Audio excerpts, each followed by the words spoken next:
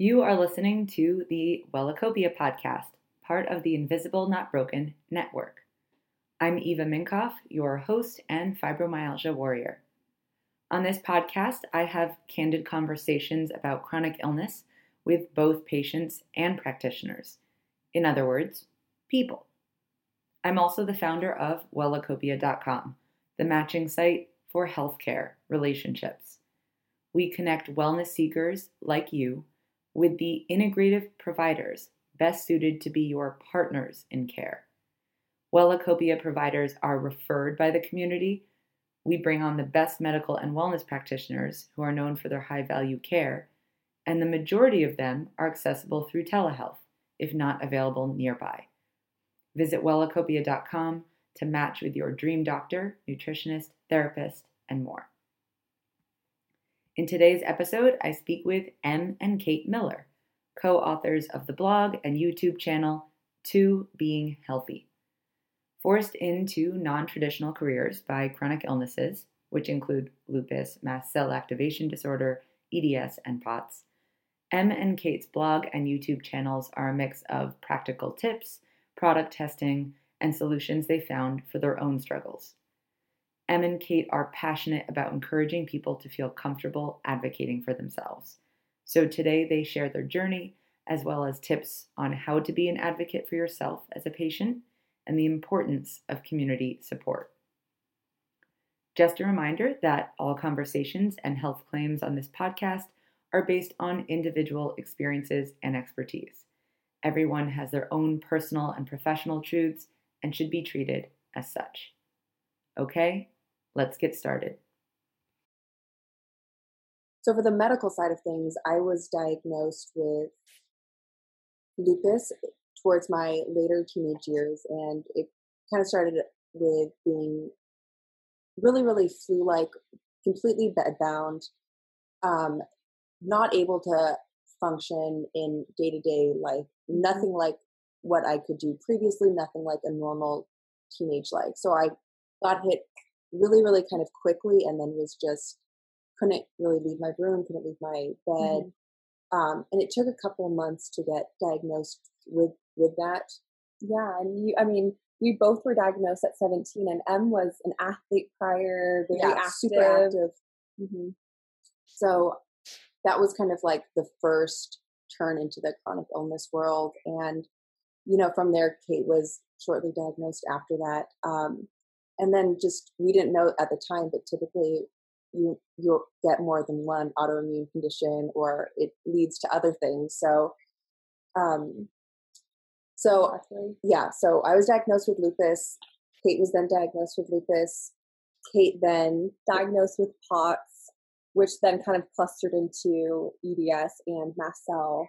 And kind of in between that, Emily was, I think, realizing, oh, I have these symptoms. Yeah. So after she got diagnosed with POTS, I was kind of saying, oh my gosh, her symptoms mirror so much of what I have. At that point, so for those who don't know, POTS stands for postural orthostatic tachycardia syndrome.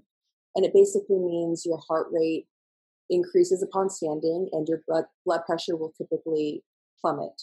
So most often people with POTS feel best laying down. So their heart rate can kind of stabilize and their blood pressure can stabilize. So before I was typically diagnosed, I was basically crawling to the bathroom because I was blacking out upon standing and I just couldn't get around. I knew Kate had POTS, so it seemed very similar to what I was experiencing. And then when I got officially diagnosed, my blood pressure was 60/40. So I was like barely conscious at that point. So kind of bizarre that our conditions are so similar.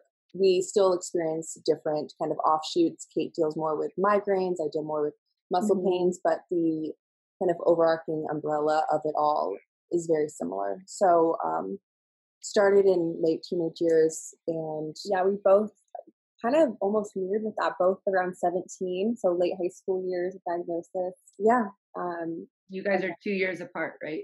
We're a little over 2 years. And then I was really kind of saw what Em was going through with lupus, I remember at a doctor at the time, and she's like, "Oh, it's very unlikely it's going to be within the family. We'll test you, but I mean, which is now we know is very not true." But she's like, "Oh, it's super uncommon." And I remember getting that phone call, and then right away try to get into the same rheumatologist, who's still our rheumatologist, who's amazing now, and he really guided us through this path. But that was really shocking at the time because we didn't know that how at all common it was in a genetic matter, or how many, I guess, diagnoses that we would have that were similar to this point. And then kind of hindsight is 2020 because once you get the diagnosis, you are able to look back and see kind of all the things that have plagued you through life that just fit under the certain conditions that we have. Completely. And so many things, even in childhood, we would constantly be dislocated, like our shoulders would pop out all the time, our ankles, and that's so much with the EDS.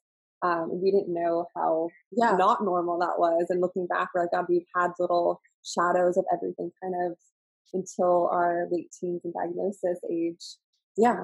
Just that we kind of were just adapting and kind of had that in our new normal. We thought that was just a common thing. We were just in casts literally all the time. And even something as simple, our mom would hold our hands to cross the street and our shoulders would pop out. It was just so common for us. And now we know.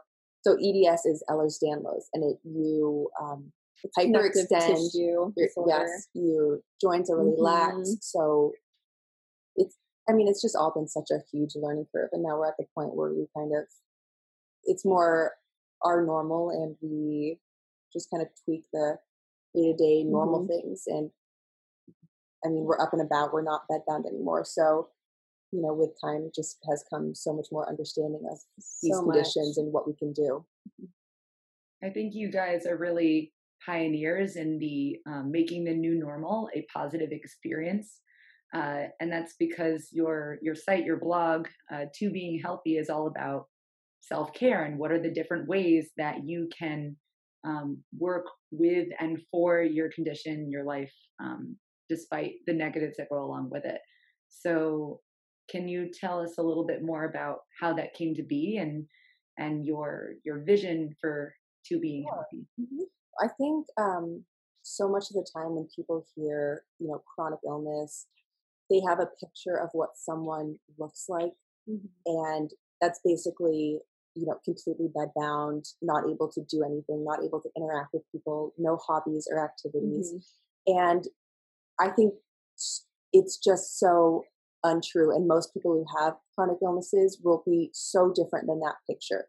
So we kind of wanted to really break the stigma and say, we both have multiple chronic conditions, and no one could tell by looking at us. No one could tell most often by interacting with us. So we wanted to showcase that other side of our lives. Yeah, that's a big thing too, not just having the chronic illness, but having invisible chronic illnesses, that it's really hard for people to fully understand that, we might look normal, we might look like our friends, but we're not able to maybe keep up or do something, might have to be tweaked for us. And that was a huge thing to even kind of have people around us, our very closest friends, our family, kind of understand that maybe why could we do something an hour ago, but now we can't, or we could do something yesterday and now we can't get out of bed.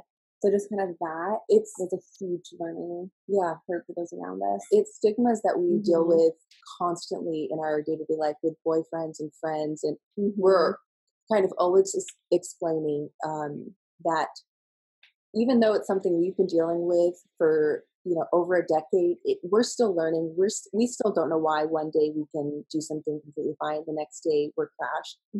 That kind of stuff's a puzzle piece to us. So we're just kind of trying to showcase a lot that you can be really ill one day, you can do something the next. That doesn't mean you're not sick. It doesn't mean you're healthy. Chronic illness is such a broad term that,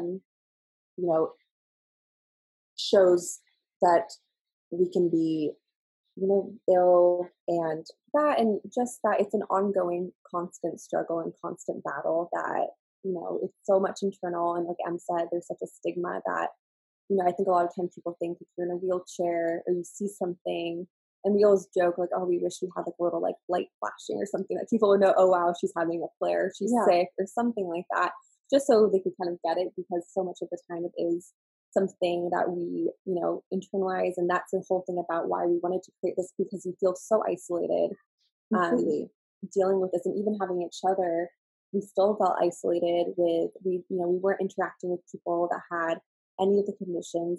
We never, knew anyone that had close to us that had anything that we had, like POTS or lupus, or even though lupus is a more common thing, we weren't interacting with people that were going through that, or were struggling, just showering, or that had experiences, not being able to get out of bed, or having to do, homeschool stuff or online courses, just stuff that we've had to kind of adapt to. So just kind of that was kind of why we wanted to create Tubing Healthy. Especially getting this young, because, that's the time in your life when you feel like you're supposed to be able to do so much. So having this kind of different ability than so many people you're surrounded with does feel like, oh my gosh, I'm the only person who's going through something like this.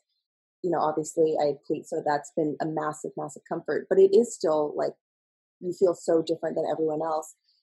And then through the years, we feel like we've kind of changed our perspective a bit, where we don't feel as, abnormal in a sense. And we feel like, or even living these double lives, we were very, I think me especially, very secretive about what we were going through, and not sharing and not really opening up.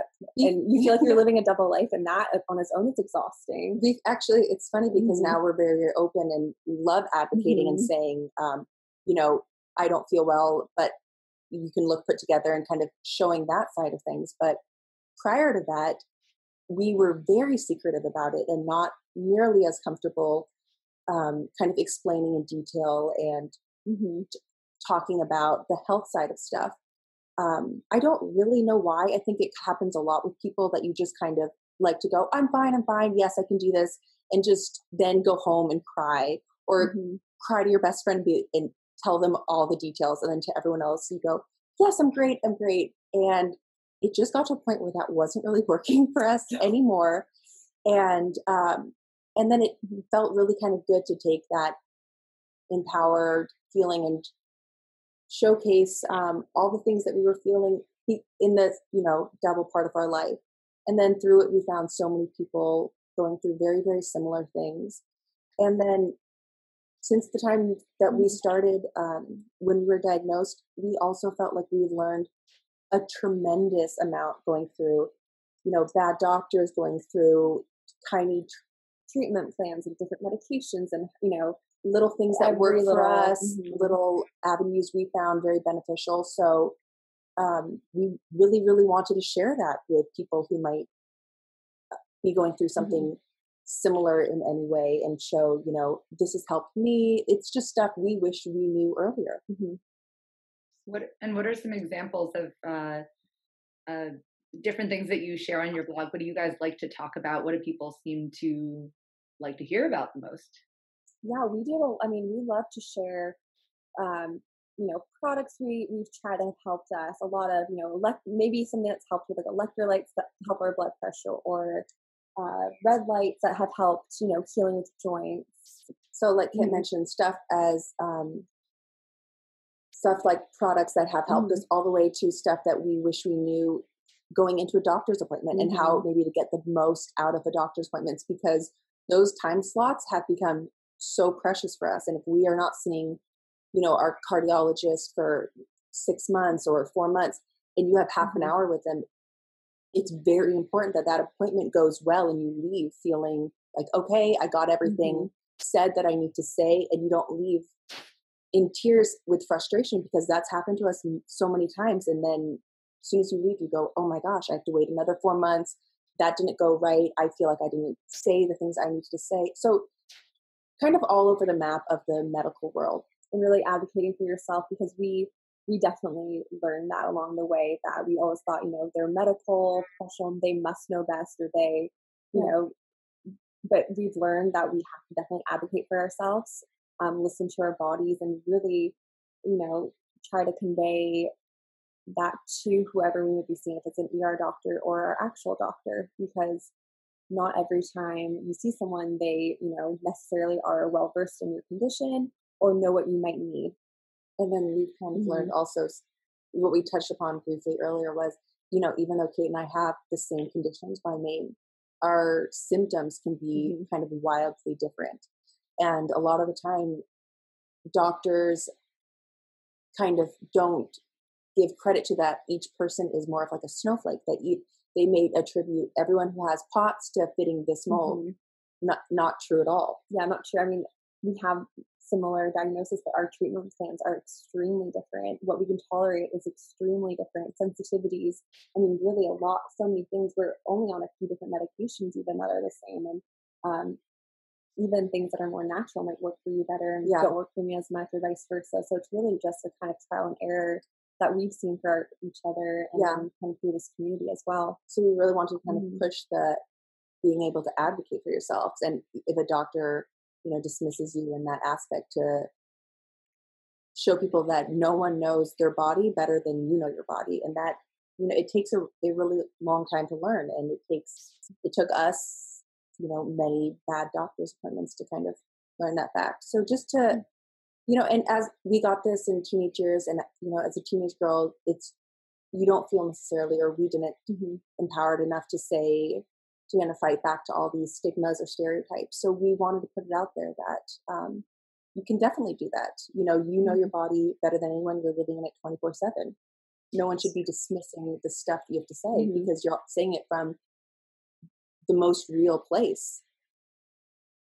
I looked at the doctor appointments are top 10 tips, and that was so wonderfully done. Both your video and your blog post really going into detail about how to advocate for yourself and be prepared. And actually, I love that the first tip was what was it? Don't wear makeup.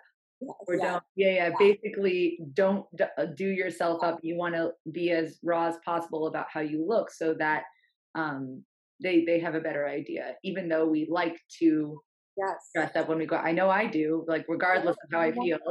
You want to go out looking, somewhat put together, and hiding, circles in your eyes, or this, stuff we get a lot. But it's so important for doctors to see that, because even with lupus, when I was before I was diagnosed or on treatment for a while, I had the butterfly rash, which is when you get really pink cheeks, and my instinct would be to completely cover that up. So you just learn through time. Go in looking bad. Go in just so they can see you, and then they're doctors' minds work different than our minds. They're more scientists. It could be a clue that we would think nothing of, but it's very important for them to see. So exactly, that was something we definitely didn't even realize we were doing, and even like nail polish, like little things that I was like, oh, they really should see, everything. Yeah, little details. Kate's had a doctor for wanting to look at her nails, so now she doesn't wear nail polish. Just little things. So just now we like to kind of strip it down, be bare, and just go in looking like crap, and that's fine. Go in looking like crap. That is a good tip. I like it. So what about some other typical tips or recommendations that you give people? What is asked for maybe the most? So I would say an important thing that we do now is go in with notes about everything, and start it a few weeks prior to your doctor's appointments, because things will pop up in your mind, and just kind of jot everything down that you want to cover. So when you leave, you've covered every topic, addressed every point of pain or symptom that you've kind of had a question about. And then in addition to that, make notes of your symptoms, because it's so difficult to recall how you were a few weeks ago, how you were on this bad day. So kind of the way people might track food and kind of see patterns like that, track your symptoms. And even if it's like just a line a day, so you can kind of give the doctor an overlying pattern of what your typical day looks like, what your pain levels look like, what your heart rate or blood pressure might be doing. Yeah, we get a lot of just kind of DMs or messages asking what to ask for, even like what tests to, they think they might have a certain condition that we're suffering from, or what to ask their doctor for, or what kind of specialists to be looking for. We get a lot of questions in that kind of field. Kind of just everything from the basis of being pre-diagnosed with something, and how to kind of navigate that world, because it can be super overwhelming, and we were really overwhelmed when we were in that beginning stages as well. Yeah, like so Kate mentioned, we do get a lot of questions like that. And we wanted to kind of empower the people who think they have this to be able to know the tests to ask for, because unfortunately the thing with POTS is it does take typically years and years to be diagnosed because it is mistaken for anxiety. And especially in women, the diagnosis is even longer, unfortunately. So for guys, it takes many less years to get diagnosed, but I think it's like 90% women. So, so a lot of the times, you know, it gets dismissed as anxiety because your body is acting like it's having a panic attack, even if your head is very, very calm, because your heart is racing. You're kind of in that fight or flight mode. Your body, adrenaline. Yeah, your adrenaline's skyrocketing. Your body is in fight or flight. So it gets brushed under the rug. Oh, it's like adrenaline. It's an adrenaline, or it's an anxiety thing. So we wanted to, and we still, even with diagnosis, being diagnosed, we still get told this. I was in the ER last month, and the ER doctor said, "Oh, so you just have anxiety." With my chart, with me explaining things. Yeah, and I had that happen, like, I think almost 2 years ago now. I was in the ER. I knew I needed IV fluids because that's something that really helps me if I'm having a bad flare. And the doctor I was seeing at the time said that POTS wasn't even a thing. And I was at the Mayo Clinic for a full-on POTS autonomic workshop. I mean, I was diagnosed multiple times at Mayo Clinic of all places, and he just had no would not even listen to what I was saying or in my papers, and I had charts with me and completely dismissed it. It was, you know, it kind of just happens, which is shocking at this point. So yes, we're at a point now where yes, it does bug us, but we have our doctors, we have our diagnosis, we kind of, it doesn't affect us massively, but for the people who aren't diagnosed or don't know what they have, I can imagine it being incredibly frustrating. So we wanted to say, you know, if you think you have this is what to do. Ask for this test, check your heart rate, all these things, so they are able to go to a doctor and kind of ask for something specific. And that kind of goes with some of our posts that we've done in the past, that, you know, you might think you have this diagnosis, like these are tips that we've done that might help you. Or then once you are diagnosed, now what to do, like where do you go about it? Because that can be really hard to navigate as well. Just that, okay, you know, you are diagnosed and everything seems so overwhelming, and all the research out there sometimes is so contradictory of what to do or what to eat. So we kind of wanted to guideline that what's helped us at least. Yeah, we want to kind of break down the next steps, because in that medical world, anytime you hear something new, you're not going to be where you are in a year from now when you kind of learn your body, learn the condition better. So we wanted to kind of put out this rules in the beginning of what to do as soon as you get the diagnosis, how to get yourself to that point in the future where you feel more comfortable with it as soon as possible. Because when you get there, everything gets less overwhelming. You know what helps your body. You know if you're having a flare up or a horrible few days, what to do to kind of help pull yourself out of it more. We always say it's little tweaks, little adjustments to kind of get us in that. We'll say like a little level, or, you know, that you're hanging a photo, that little perfect zone we try to stay in between. And it's all those little tweaks that we've made that kind of gets us in that realm. And we know now if something takes us off on, you know, on either side, how to get back to that middle point to our normal. With, like, I like to play devil's advocate. So what would this look like from the doctor's side, and how can we basically work together?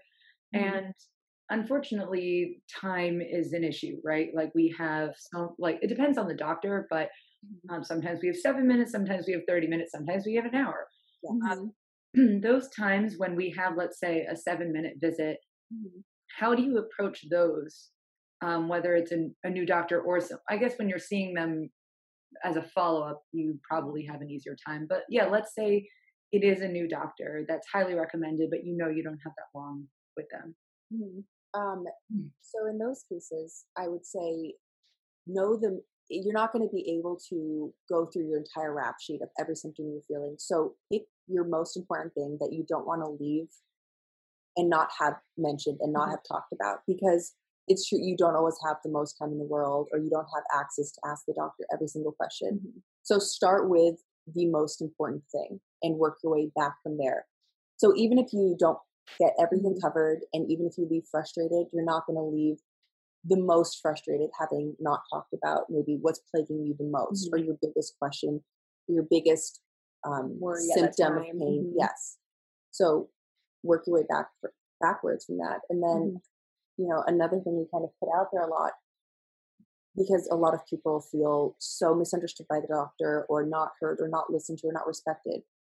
We always say it is such a partnership. And if you really feel that you're not being listened to, they're not taking what you're saying seriously, look for another doctor, because you need to feel like you have someone who has your back, who you trust, who kind of gets what you're going through to a huge extent, as much as they can. Yeah, if the trust isn't there, and I have experiences, you feel alone in it. And of all relationships, you want to feel that your doctor and you have a trust within each other, and that what you're saying is being taken seriously, and that your complaints are being heard and your symptoms, because you don't want to leave, like I said, being frustrated and feeling like, gosh, I don't know if they're really understanding what pain you might be going through or what symptom you might be going through. Trust is everything with that.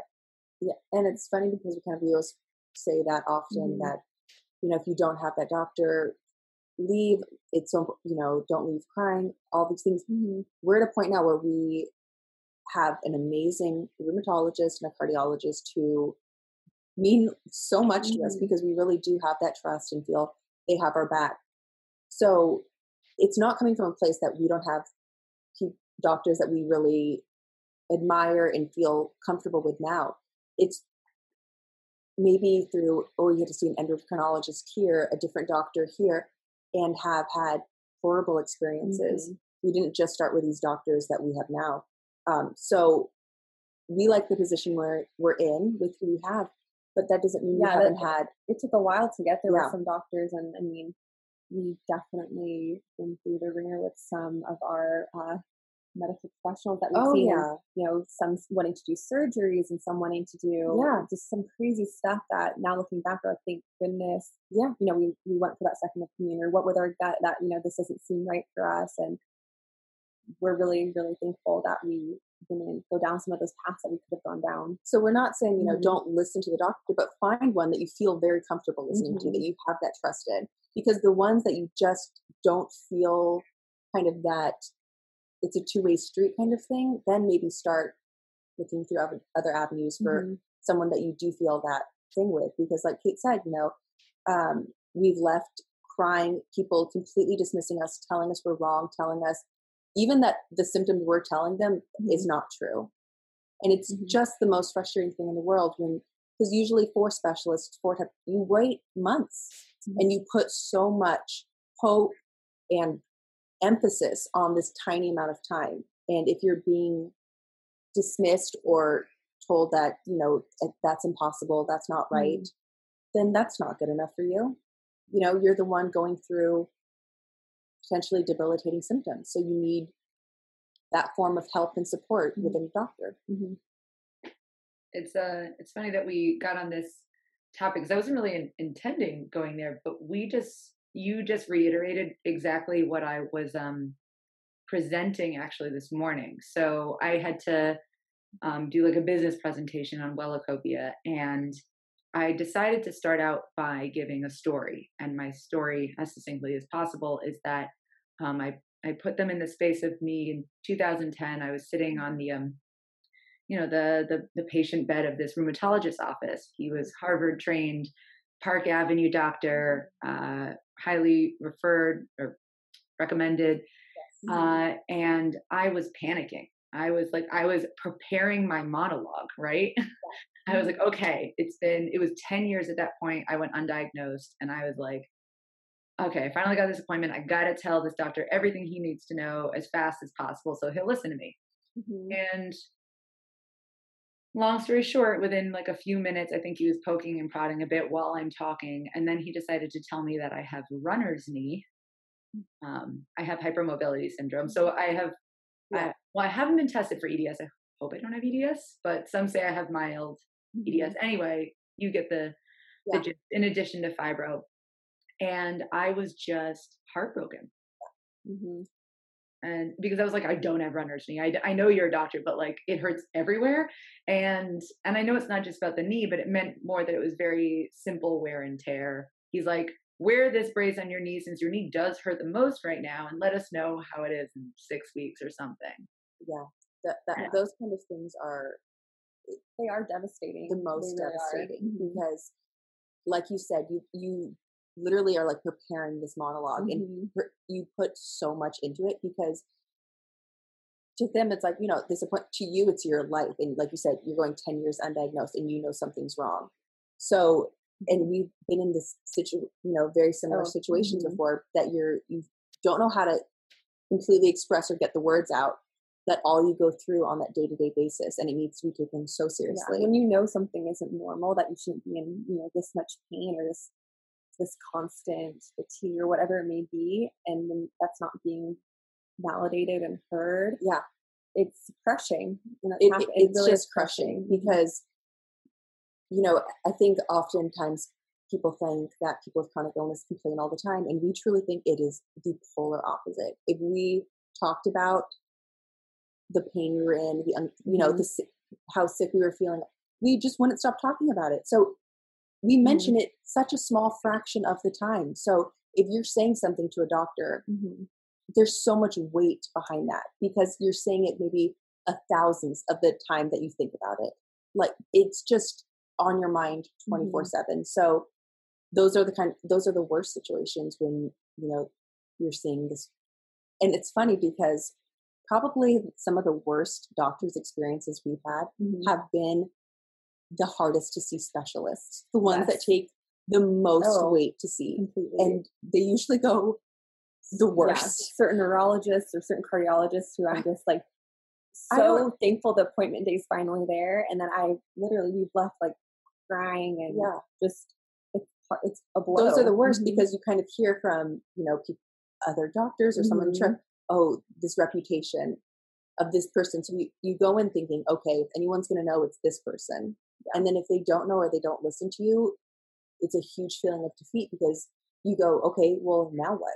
Now where do I turn? Like if that was, the person who I waited 6 months to see and it went so bad, you're starting from square one. Yeah, and you just feel so alone in it too because that's, a medical professional, you expect them to be there and listening to you. I mean, that's their job in essence. So it's really, really beyond upsetting when that isn't met.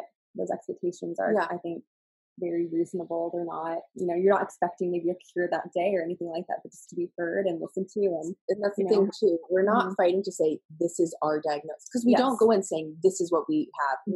We never come from that point. So when we're saying they're not listening to, it's not in a sense they're not listening to what we think we have. They're not. When we say they're not listening, maybe they're not listening to the symptoms that we're describing or what our typical day-to-day looks like. So it's not kind of putting trust in our words, not what we're not playing doctor in the sense that we're telling them. Yeah, we're not. We have so and so. WebMDing that this is this, and we have this. It's just simply maybe medication isn't working for you, or I've had that being dismissed before where I'm like, I can't tolerate this. It's making my symptoms worse. I'm like, oh, that's impossible. I'm like, well, it's happening to me. I don't. I don't impossible. Yeah, that's happened with a cardiologist before, and he put me on I think 17 different pills in one summer, and I was in the ER in and out constantly. And then the next doctor I had was like, you know what, you have a cytochrome mutation. He got me tested. He's like, yeah, you are absorbing more medicine than you should be, or whatever it may be for me. So I am sensitive, and the other doctor just wasn't listening to that. What Kate mentioned is a cytochrome mutation. So say if you're taking a pill, and I'm just going to say like a Xanax, because that's the first thing that's coming to my mind. If someone with a cytochrome mutation maybe takes one Xanax, Kate could feel it maybe 8 times as much as a normal person. Or if someone has a different mutation, they might feel it in 8 of what a normal person would feel. So there's a huge variation. Wow. So one doctor did more in-depth testing to find out why she was reacting so strong to these heart medications. But just him believing me that, oh yeah, you might be more sensitive to something, where the doctor I had the summer prior was like literally said that's impossible, and I was taking like fractions of a pill, and I'm telling him my heart rate is skyrocketing. I'm at the ER. This isn't working for me, and just completely said, no, I have another POTS patient, and they're on this, and they're feeling fine from it. And then just that type of mentality when they're not open to listening to you, those are really, so hard. And that was at the beginning of my diagnosis too. So I didn't know better. I didn't know, not every POTS patient needs to be on the same thing. Yeah. I do think that there's a difference between being an advocate for yourself and then basically demanding that, the difference between listening versus consideration. I need to find better words for this, but I truly believe that every relationship, each person is 100% responsible. I don't think it's a 50-50. I think each person has the ability to make that relationship work, even if that means that they're not interested in the relationship, so they leave. And I say this because if a patient comes into the room advocating through the eyes of "I'm right, you're wrong," then that doesn't work either. It doesn't work for either side, right? Yes. So I will tell you, and you kind of alluded to this, that doctors really hate being used as prescription writers, right? Or like dealing with patients who claim to know more than they do. But the truth is, we both know, in a sense, equal amounts, just different things. Like we as patients know our experience as experts, and they are experts in their medical knowledge. Yes. So recognizing that both people have something to bring to the table and it being a partnership, because I obviously very pro advocating for yourself and advocating for other chronic illness warriors, but I think that word needs to be broken down a little better and showing like you have a voice, and you should make that voice known, but it shouldn't just be yours in No, there. and that's really the whole partnership thing that's so important in that whole trust factor because, we have doctors now where, will say they said this and I trust that I believe this path is going to, help for us. And it's really just a respect on both ends that, they're listening to you and they're taking what you say is, true for us. But what they say too is also extremely valid, and they have that knowledge when you find someone that you trust. That's, I mean, it's gold, really. Yeah, that's so we kind of feel like it's our job to get, as patients, to get to a doctor who we trust so they can do the medical side of things, and it's not us because we're dealing with enough. We're, as a patient, as someone who chronic, you're dealing with so much. We don't need to be trying to do the medical side of things. Our job is to find someone who listens to the validity of the words we're saying when we're talking about what we're feeling, and that's it. And then, to listen to them and to trust them if they're doing the medical side of things, if what they think, because we're never going to know that much. We're not doctors. And you shouldn't have to be. We all end up becoming somewhat medically trained, I think, during this process. But we're not supposed to be. We're not supposed to be trying to diagnose ourselves. That's so there is definitely a difference there. And actually, going back to the presentation, I told them how I had this experience with a doctor who should have been great, who I was sent to, but they were just so wrong for me. And it was a month later that I went to a neurologist who actually ended up diagnosing me. And I thought to myself, what was the difference here? Why did this guy diagnose me and this guy couldn't diagnose me? And they both had equal capabilities. And I mean, there was hypermobility and fibro, but still. And I realized that this second doctor, the neurologist, was exactly what I had been looking for, but I didn't really know I was looking for him.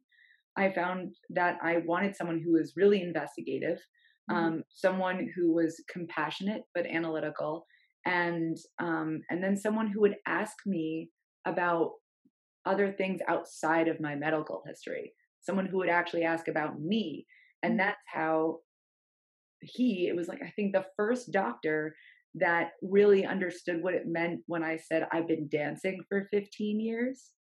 Like I didn't know to tell a lot of doctors that because it wasn't necessarily medically relevant, or at least I wasn't aware of it because that's not my job.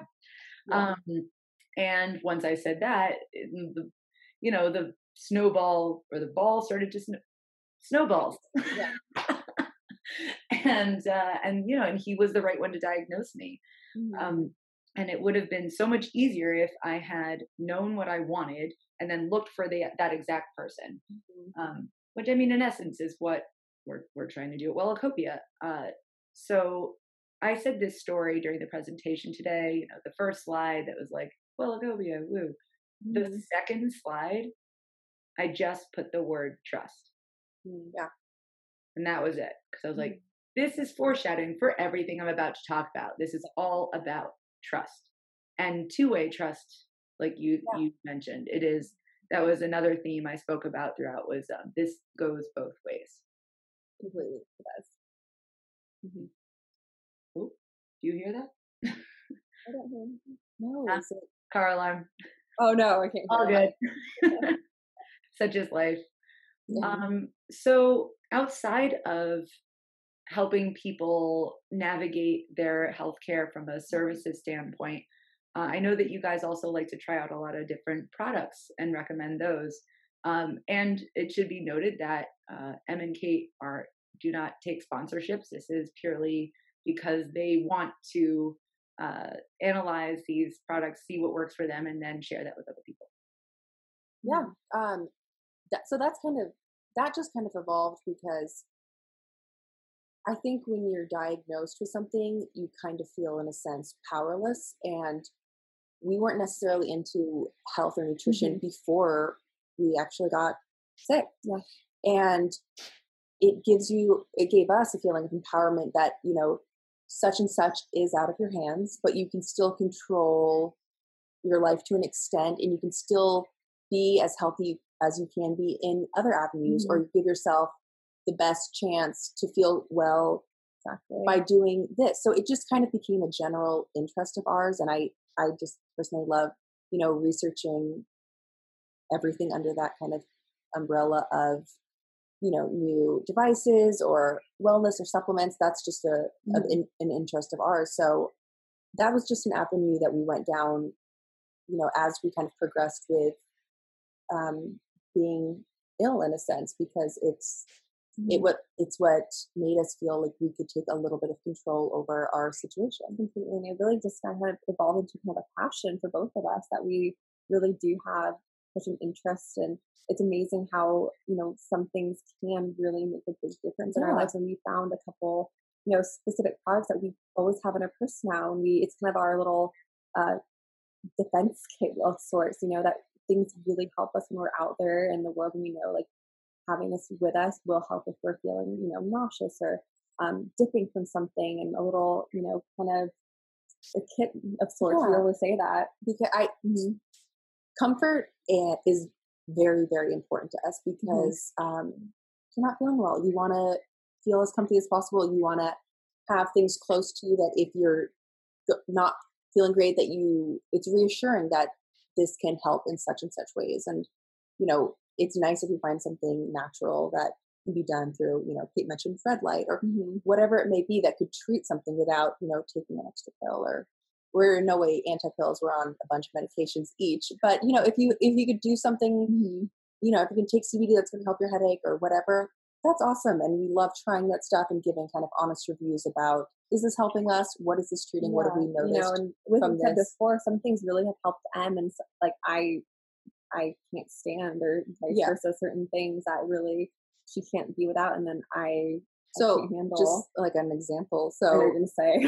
There's two. I don't. So, is it peppermint oil? Yeah. Okay. So I always have peppermint oil. I literally have it like right here next to me. And I think, for me personally, if I'm nauseous or if I have a headache or if my adrenaline's going high from POTS and I feel like I can't breathe, I love smelling peppermint oil or rubbing it on me. I think it's wonderful. She cannot stand it. For me, it's like a trigger sense for, I guess, mast cell. Yeah, I get chronic migraines. I can't stand certain scents. We've had many fights in the car where it's an incredible face and I'm using it and she's saying, stop, I don't feel good. And I'm saying, I need it because I don't feel well. So that's one thing that, you know, really, really works for me. And I'm always telling people, if they're nauseous, like, oh, have you tried peppermint oil? Because I wish I found out about it way earlier. And then another thing is I really like heat for muscle pain, or I really get a great relieve of pain from that. And heat really fluctuates for me. Sometimes I feel great from it, and sometimes it makes my POTS so much worse, and I feel so sick from it. So constantly it's always heat. And I always have a heat pack on me, or fluctuate like crazy. So we definitely have different things that work for us, and different things that we've tried that, this is kind of amazing too, considering how similar our diagnoses are, that we do have such different likes and dislikes. Yes, we love to put out, what's working for us, or because just something small, if it does provide relief to someone, it's wonderful. And I truly, love sharing tips that have helped me, because it's stuff we've learned along the way, and it can make that kind of stuff can make such a massive impact to symptoms that are plaguing you in your day-to-day life. So, and what Kate mentioned also, it does give you this huge sense of comfort, or feeling like, oh, you can get through something if you have these items, whatever they may be, that can help alleviate anything. It might help you feel like you can get through a day of work, you can get through a long day, you have to go out within a family for activity, just whatever it may be, that typical life stuff. So we kind of stress the importance of finding what works for you and then keeping it with you. So you don't have to, have everything here at home. You can pack a couple items and take on the outside world. Yeah. Yeah. Here's my little bag. Yes. Yeah. I put this in my backpack, which I pretty much take everywhere, or it's by my desk. And I have definitely NSAIDs in there. I try not to use painkillers as much as possible, because otherwise then it's a whole thing. But I do have them in case things are really bad. I always have lip balm. I always have actually melatonin, because I have a lot of insomnia, unfortunately. And so, like, if I'm not home, really helps. I do have various essential oils, CBD, which I love. Yeah. And floss. But that, I feel, is a very big thing for me, because when stuff is stuck in my teeth, I know it's so small, but we're talking about discomfort. For some reason, that really bugs me. Oh, it's like whatever works. It's whatever little thing provides you a sense of relief. And we both have a little zipper bag too, that whatever goes, it's just something that gets taken out and put back into the next bag, and it's our arsenal. Yeah, I carry gum with me religiously, because, like, the peppermint oil, it just I think it's great for nausea, and really, really helps me. And I will feel like a sense of panic if I'm out or I don't have it. It just, the extra stuff we're all for providing comfort and just making everything kind of as easy, catering to you as possible, because a lot of the time this road is very difficult. So we just try to set it up where those little things really matter, and they bring such a comfort. It sounds silly, but they really do, and they help. So if it helps, that's the best, that's the best thing that can happen. We love sharing that stuff. We really do. If you guys, are you guys familiar with the Chronic Babe? No. She's actually on our podcast, and she's sort of moving in a different direction. You actually should listen to that episode. But her YouTube channel, her basically her sign off was as well as possible. Yeah. And I see you guys really following that theme of, okay, we have a chronic illness, but what can we do? And what's an easy way that we can make our lives that much better, that will make us feel secure, and that we have control, and that we have a say in what's happening. And I think these little recommendations are really so much bigger in impact than we think they are. Completely. They hold so much weight. They really do. Yeah, because chronic illness, you're not going to feel well a lot of the time, and it's just the least enjoyable kind of feeling. So anything we can do to take the edge off in any way, that's of huge appeal to us. And it truly has developed into a personal hobby of trying out any kind of avenue, anything that can make you feel better in any way, because people, say health is the most important thing, but it truly is. So everything kind of directs and points to that for us. And we're always kind of down to try anything. Or I am a little bit more, Kate's adventurous. A little more conservative in kind of what she'll try. But if I'm all the kind of the weirdest kind of things I hear always appeals to me, because I just want to see, what happens. Does anything help? Yeah. Kate I get more claustrophobic with certain things. Pulls back a little more. But Yeah, we just, it's true what you said. The smallest things can have the biggest impact and make you feel so different in how you approach, maybe life outside your home where you have everything set up and more catered to you. Yeah, and we're all about just being as proactive as we can. Yeah, so sometimes this, especially more so in the beginning, just felt so out of our hands, so out of our control, and to a big extent it is still. But little things and little adjustments that we can make with our diet too, just little thing. And we like to show that because, so we both have something called mast cell activation syndrome or mast cell activation disorder. And for some reason, this is not very well known about at all, even less so than POTS. But it affects a ton of people who have POTS and a lot of people who don't. But it kind of makes everyone has mast cells, and they will react to basically everything under the sun, but means your body has a really hard time breaking down histamine. So when we found that out, and we found that out through our cardiologist, we were able to kind of tweak the way we ate, and that made such a big difference for us. Mainly Kate, because she was really, really suffering with it. Yeah, that was a huge, just like light bulb moment for me when that was introduced, and just, I mean, now it seems almost second nature, but those adjustments, little things like that, really play such a huge role, especially what you consume. Because we were at a point where, so when you have mast cell and maybe you're not on the proper diet or not avoiding the things you might be avoiding, your body is acting like it's having an allergic reaction to everything because it's in that mode where you're not breaking down histamine. So you kind of are having allergic reactions to everything. Everything pretty much has histamine in it. You can't avoid it. So it's just about how your body processes it. We weren't really processing it well. Kate was in and out of the ER feeling like everything she ate, she was having horrible reactions to. So at that point, we were avoiding literally every restaurant.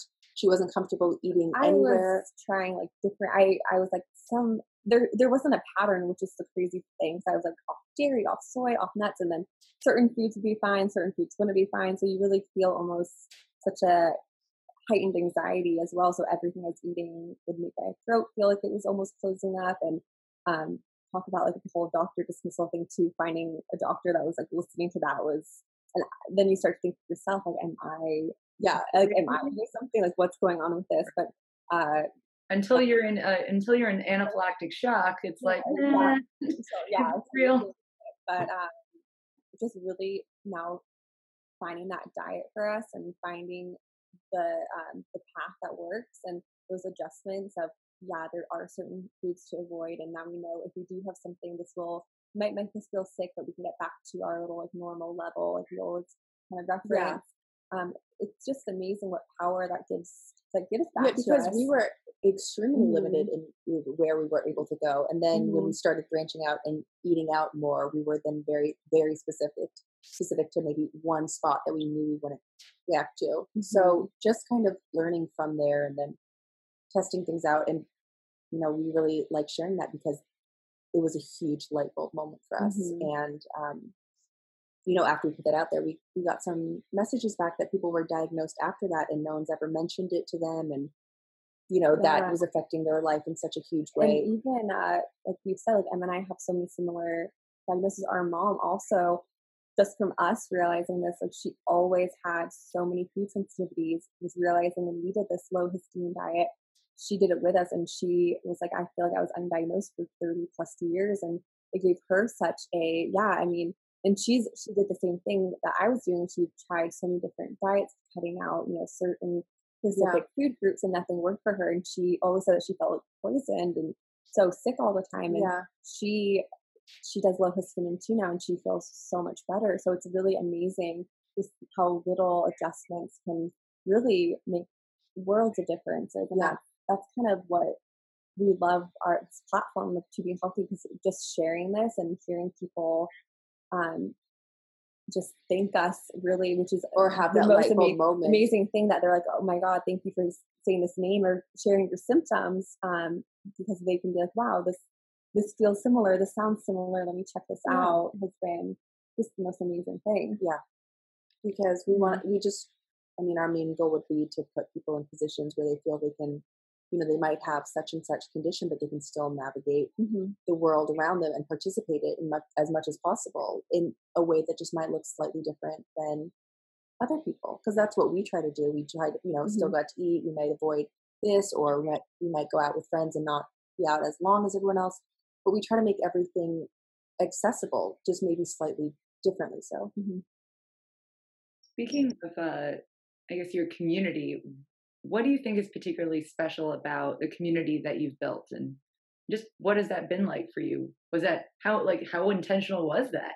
And I really think the chronic illness community in general, not just saying like people we've come in contact with through our blog, but just the chronic illness community in general has such a openness to it's such an accepting openness of sharing. And I think people know that there's so much weight behind the words.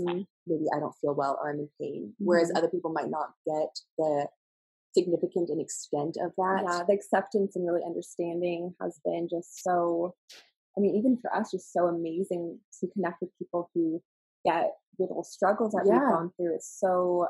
It's so amazing.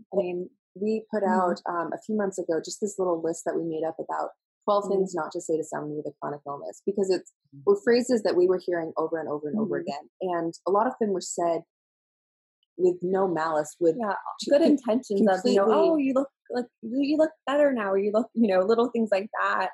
That weren't said, maliciously at all, but often can kind of rub people who are dealing with pain or feeling ill the wrong way. So we put that out there, and it was received so well. And it just kind of shows that everyone was in a similar struggle of trying to make those around them understand about trying to, show that they're not exaggerating, they're not complaining overly so. And so it's been really cool for us just to kind of connect to people who get, what we say and they relate to it so much, because it's not something we typically get in our day-to-day life with people we know.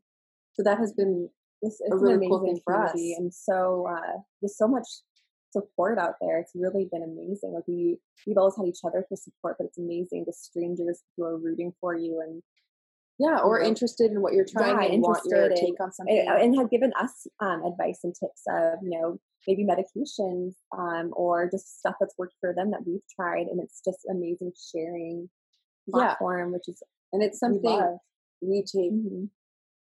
We kind of really respect the journey and the struggle that people are going through, and we never want to ever give someone to do or spend money on something if we truly don't think it's going to benefit in some way, because we know, making money can be difficult with a chronic illness. You might not have tons of disposable income.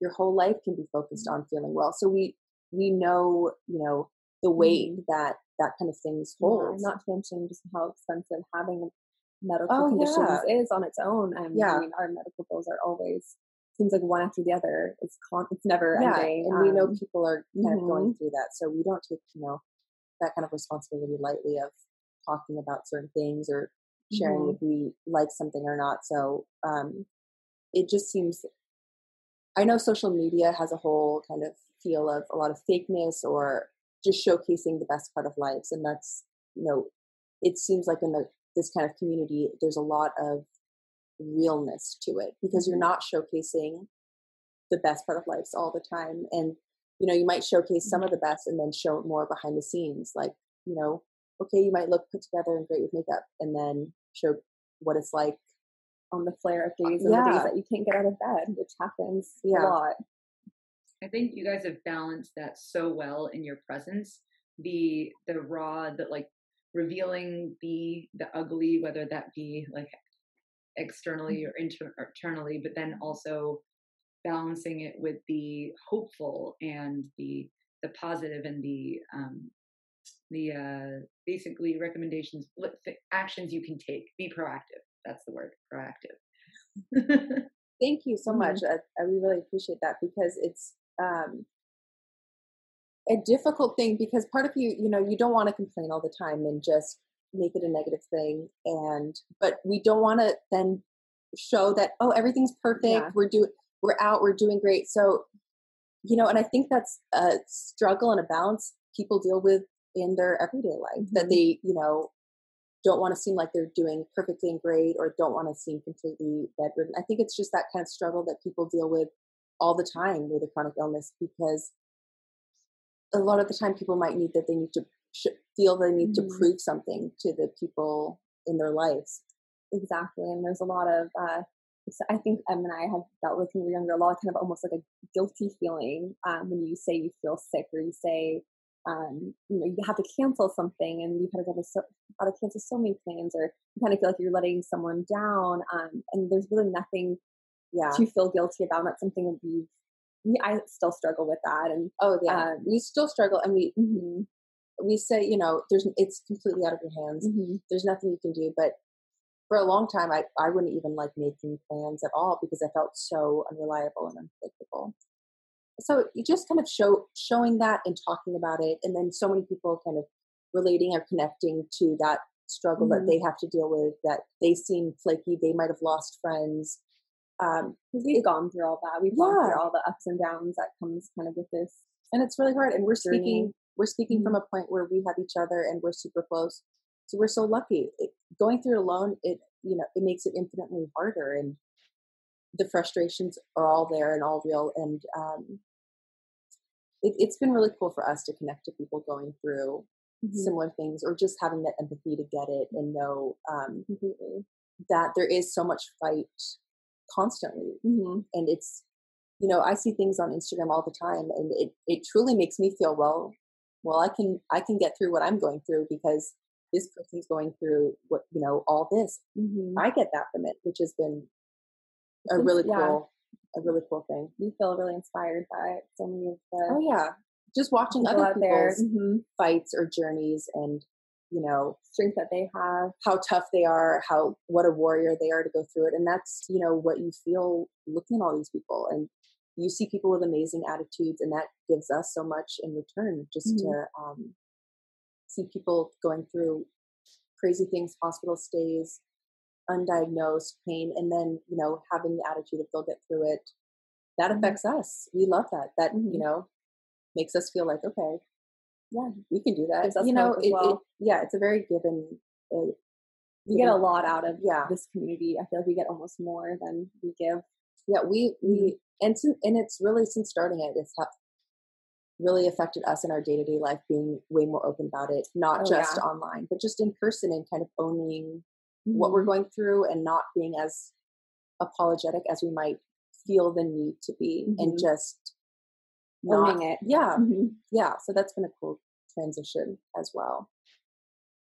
Starting to see an underlying pattern of everything we've touched upon today, and I feel like, in summary, it's all about community, partnerships, and trust. Yes, definitely. Yeah, you need people in your corner, and I used to feel when I was going through this when I was younger, that it would be, even no matter how sick I was, it would be so much more bearable if everyone around you could just kind of understand. Luckily, we have such a supportive family. We have great doctors, but you're still around a huge community of friends, and to think that the way you feel wouldn't even matter as much if people could just get it is so significant. So it just shows the power that people can have on how you feel, and if people can be understanding and can kind of get what you're saying, or listen to you if you're trying to explain. We will send people articles on our conditions if they're having a hard time explaining it, because it's really important to us that our close friends or our significant others, whoever we're with, really get that. They'll never get it all the way if they're not dealing with it, but just kind of can get some of the. It's a complex things too to understand, and it was hard for us to fully get it even when we were diagnosed, and there are own conditions. So just having really the understanding, and we've had I've talked to even her significant others in the past to try to explain it from my point of view, and she's texting me for like, oh, can you tell so and so, just like kind of explain, if I'm having a dip, if I'm having a really bad episode, like what that means and what that looks like. So because sometimes people get kind of nervous, or they don't know how to, if they want to help, how to help, or something like that. So we really lean on each other too. And then, but once you get to the point where you have people who get it, and if you have to cancel, they don't give it a second thought. That's so valuable to someone who feels unpredictable with health. If I have a friend like that who's like, don't worry about it. They don't need. I mean, I cannot be grateful enough for people like that, because that you just don't want to feel guilty and stress on top of what you're dealing with, and we do just naturally, because we never want to let people down. We don't want to. Seems like fiercely unreliable, like you said before. Yeah. So having a community, having people who understand, having people who just won't add extra stress or say like, why could you do that yesterday and not today? I don't, just that kind of that energy. It's just, it makes such a difference. And it doesn't need to be a ton of people, but having just some people, having people, even if it's just online, that get it is just so valuable. Yeah, it's really true. We can't get through this alone. Even, I mean, of course you need a medical team, but the support is everything too. You don't want to feel isolated, because it's an isolating feeling to go through an invisible chronic illness. And having a community, having support, even if it's someone you've never met, it's everything. Yeah, because I can guarantee everyone who's going through something like this has their days where they're just completely overwhelmed, can't get out of bed, just cry, like I can't do it anymore. And then you have to lean on the people who, make you feel, okay, I can get through this actually, and give you that renewed sense of strength and hope. So that's been a really valuable thing for us, as we've kind of been more transparent in our life and our struggle. In maternal health, or like the equivalent for new moms, there's this term, it takes a village. And it's absolutely true with chronic illness, and frankly any tough time. It's any tough time anyone goes through, they don't have to do it alone. There's always, especially thanks to the internet, there are always resources, always people going through what you're going through or something similar. And it is hard to take that first step, but it is a step worth taking. So I want to thank you guys for coming on. This was wonderful. Thank you for creating the community that you've created, and I look forward to seeing what more comes from you guys. I know you just got your YouTube channel up and running, and they're very informative and adorable at the same time. So I'll definitely be putting links to those in the show notes. So thank you so much, guys. Thank you. Thanks for listening to another episode of the Wellacopia podcast, now a segment of the Invisible Not Broken Network. If you haven't already, please take the next 30 seconds to do these 3 things. Hit our subscribe button, tap those stars to give us a rating, or even better, a review, and share this episode with a loved one. If you're also interested in some chronic illness-specific inspiration on a weekly basis, sign up for our #WellSpo weekly newsletter. WellSpo stands for Wellness Inspiration, by the way.